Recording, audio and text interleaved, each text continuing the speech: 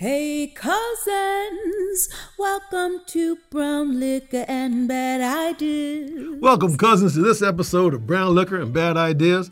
I'm your host, Cornell Wright, the People's Lobbyist. Let's have a Brown Liquor and Bad Idea conversation about Afghanistan. You might want to need one or two for this one. Brown Liquor and Bad Ideas is intended for the participation of responsible adults of legal drinking age who wish to engage in substantive virtual discussions and social drinking for entertainment purposes only. Brown Liquor and Bad Ideas does not advocate the abuse of alcoholic beverages. Choosing to participate in any of the drinking activities shared in the program should be made with moderation and caution and is the sole responsibility of the user. So cousins, keep wearing my mask, you keep wearing yours, because we know it prohibits respiratory disease communication or exchange, i.e. which is COVID-19. So cousins, let's give you a Brown Liquor and Bad Ideas conversation and cocktail regarding Afghanistan. First and foremost, let me say to all those who've served, all those who gave their final and ultimate sacrifice, all those who were wounded, all those who had issues associated with PTSD, etc., and who served in Afghanistan, I want to thank you for all of us. This is not about you, this conversation, okay? What I want to talk about is let me just kind of take a view from what we have seen and have experienced regarding Afghanistan over almost 20 years. Now, cousins, let's recognize that there are scholars on Afghanistan. People are going to be writing information and writing books and have already written books and articles. And so this is not a complete conversation. It's like a Brown Liquor cursory view, maybe a little deep dive in a couple things to ask some questions like, are we really paying attention to what happened? And do we kind of know as a quick review to put things in a little bit more of a context? You with me, cousins? Okay. Let me kind of give you a brief history of my limited understanding about Afghanistan, admittedly. So when we invaded Afghanistan in 2001, after the 9/11 event, okay, and I'll get back to President Bush in just a moment, to my understanding, Afghanistan had only ever been conquered by like Alexander the Great and Genghis Khan. It had been invaded by a lot of people over time, but no one had ever really conquered that nation. Working with them, consolidating, letting them maintain their culture and their way of doing things, conquering, no. If you go back and look at that Rambo 3, and we talked about how Russia invaded Afghanistan in the 1980s, and we were all supportive of that. Why? Because Russia was getting their butts kicked, which, by the way, if you go back and look at the history and check me on this, we were supporting Osama bin Laden in fighting against the Russians at that point in time. If you go back further and look at that whole dialogue of the information we were being presented, Ronald Reagan was getting benefits for having broken down the Soviet Union, not only because of his Star Wars, but only because of some other socioeconomic activities, but because Afghanistan was actually robbing the country of Russia of its resources because they were losing so many men, so many materials, and so much money in trying to suppress that country. Those are difficult, hard people who are definitely culturally bound and specific, seemingly for millennia. You got that, cousins? They've been doing what they want to do for a long time. So, you start looking at that. Let's look at another aspect of Afghanistan. They are the #1 poppy producer in the world. So, you think about that, cousins, how you become the #1 poppy producer in the world continuously. And then also, you start looking at poppy. What does poppies do? Poppies produce opiates. One of those opiates is heroin. All right? So you think about for the period of time we've been there, has there been a disruption in the heroin traffic or heroin trade on a global basis? I would submit no. And you look at that Rambo movie, it starts to give you a little bit of impact and perspective about that. So here's a story, cousins. I was teaching a course at the community college, and the course is consumer behavior. Consumer behavior is that nexus between psychology and marketing in order to come up with how we impact consumers, modify their behavior, and give them perspectives. So let me ask you for a moment. Close your eyes and think about the imagery that you have of Afghanistan. You got that picture? So how many of you, when you thought about Afghanistan, from what we've been able to see and what's been presented to us on all of our media, did you see it dusty, craggy, rocky, mountainous, right? So if that is all true, cousins, I mentioned that to one of my classes in consumer behavior. And I said, hey, class, what's going on if that's all that we see? At the time, I was fortunate enough to have some students in my class who were from Pakistan. One of the students leaned back in his chair and said, Professor Wright, you haven't seen the right pictures. Of course, that must be true, because the pictures we see are not pictures that could have beautiful, lush valleys full of poppy plants, right, cousins? Have you seen too many green pictures in regards to Afghanistan and your mental picture of what's been presented? I say not. Cousins, we weren't getting all the information we needed. So if you go back and look a little bit historical perspective, 9/11 was a terrible event and activity. It shook the foundation of the United States in regards to our individual and national security, right? And so on the wave of that, and keep in mind a comment which I go to a lot, everyone's heard of Sun Tzu and his Art of War. One of the precepts or the quotes from Sun Tzu in the Art of War is that there is no instance of a nation benefiting from prolonged warfare. Think about that, cousins.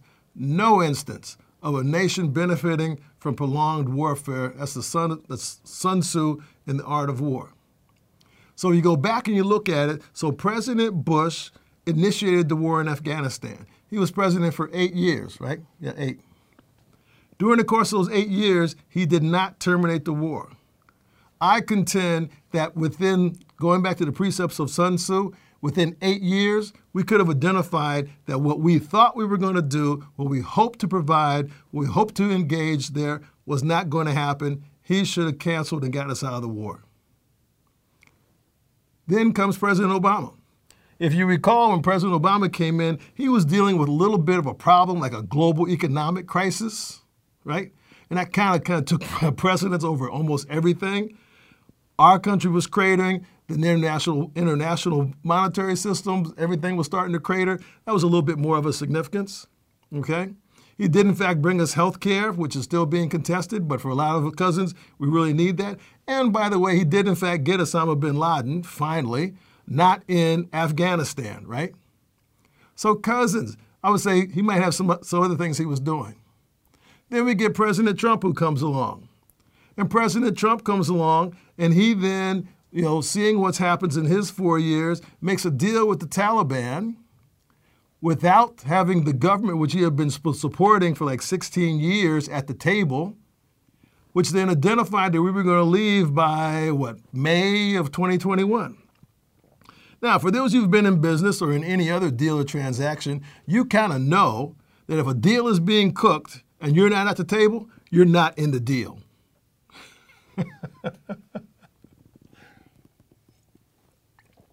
You got to be at the table to be in the deal, okay? Go look at Hamilton. You got to be at the table. You got to be in the room where it happens. If the Afghani government was not in the room where it was happening, they were out. So now President Biden comes in town, and he has a deadline of May, whatever number, to get out. He extends it into a little bit longer for a little more recovery and that sort of thing. And then people are giving him grief about, gee, it didn't look good. I'm sorry, cousins. Let's go back with that quick review. We had 20 years to kind of decide whether or not it would look good or how to make it happen. And when you leave after 20 years of engagement, how is it going to look? Think about that. How is it going to look? Because on the other side of this whole equation, cousins, let's think about this. We had 20 years of trying to present our positions and present what we thought was democracy, more importantly, we've heard a lot in regards to the Afghani women having the opportunity of getting education and being more engaged. Certainly, I'm a proponent of that, and I'm sure a lot of cousins here in the United States are. But let's look a little bit deeper in that in just a moment.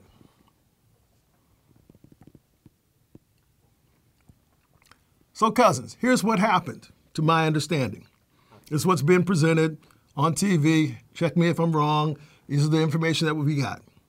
Allegedly, there were 300,000 Afghani trained troops by the United States with all the military capability we could offer. Allegedly, there were 70,000 Taliban troops. Now, for those, going back to my military history a little bit and that sort of thing, cousins, you need a 3-to-1 ratio to be an attacking force. You with me? So that means the Taliban got 70,000 people going against 300,000 who are theoretically embedded because, hey, it's our country, right? In fact, it's everybody's country. That was part of the issue. It was kind of a civil war going on. And they took over that period of time in the country in a matter of weeks. So what did those 300,000 trained troops do? Cousins, there's going to be stories and books written about that. Because it appeared as we were getting the nightly news, they were just kind of sweeping through a town and sweeping through a town and sweeping through a town. And then, by the way, remember that Afghani government we talked about earlier? Those folks left, right? Because why? They weren't a part of the deal. So maybe it starts to become a question of what was the morale of the troops in regards to supporting that. And then, cousins, we get a lot of support. We're getting a lot of talk regarding the various women's groups. And all due respect, I would support that. But I wasn't fighting there.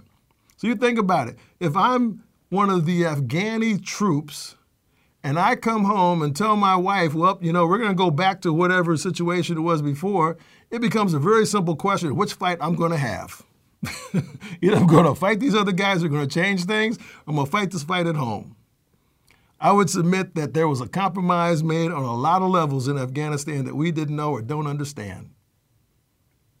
Let's go to another level. They talk about all the Americans who were in Afghanistan that we need to spend additional resources and time to get out.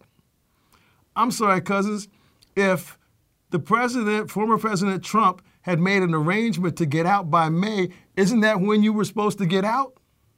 Unless you had some other motivation to be there. What might those motivations be? Motivation of the heart, you're in love with somebody, so now you're trying to work on how to get them out with you. How about monetary motivation? You have a business arrangement to maintain or continue. But it's a question of maybe it's a social services. You're trying to do some charitable work or have a hospital or whatever. But at the end of the day, cousins, you start to see this thing. If you were engaged, aren't you supposed to have the requirements to do the best you can do to get out quickly before everything comes to the end? And now we're all upset talking about, gee, why didn't we get all these Americans out? Why didn't they get out? You're living in another country. You understand it's a hostile environment. You should have your to-go bag always ready, no?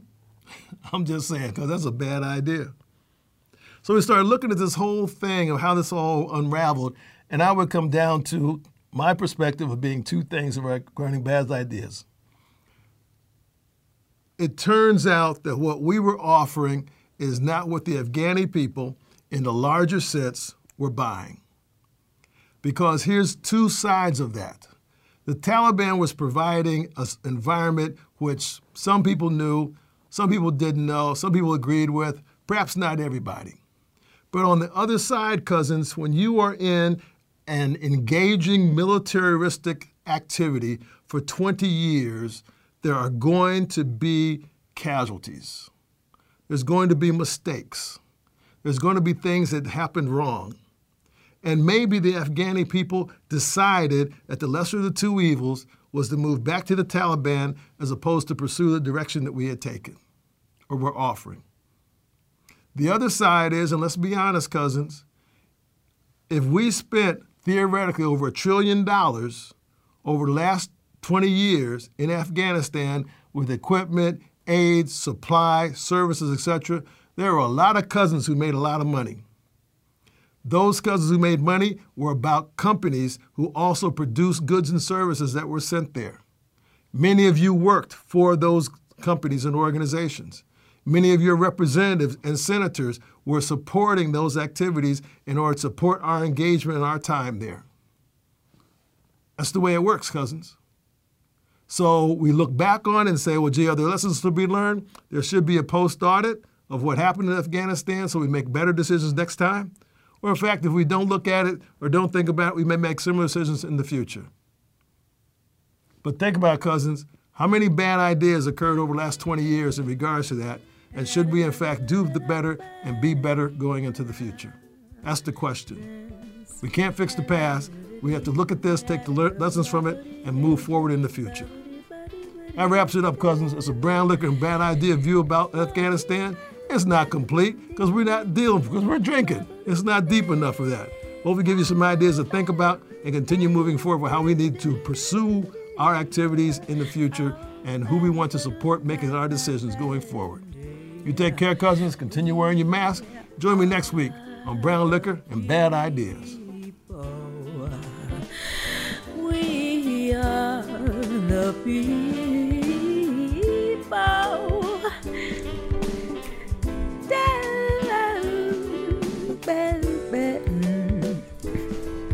Welcome to the show. Here we go again. Hey, cousin.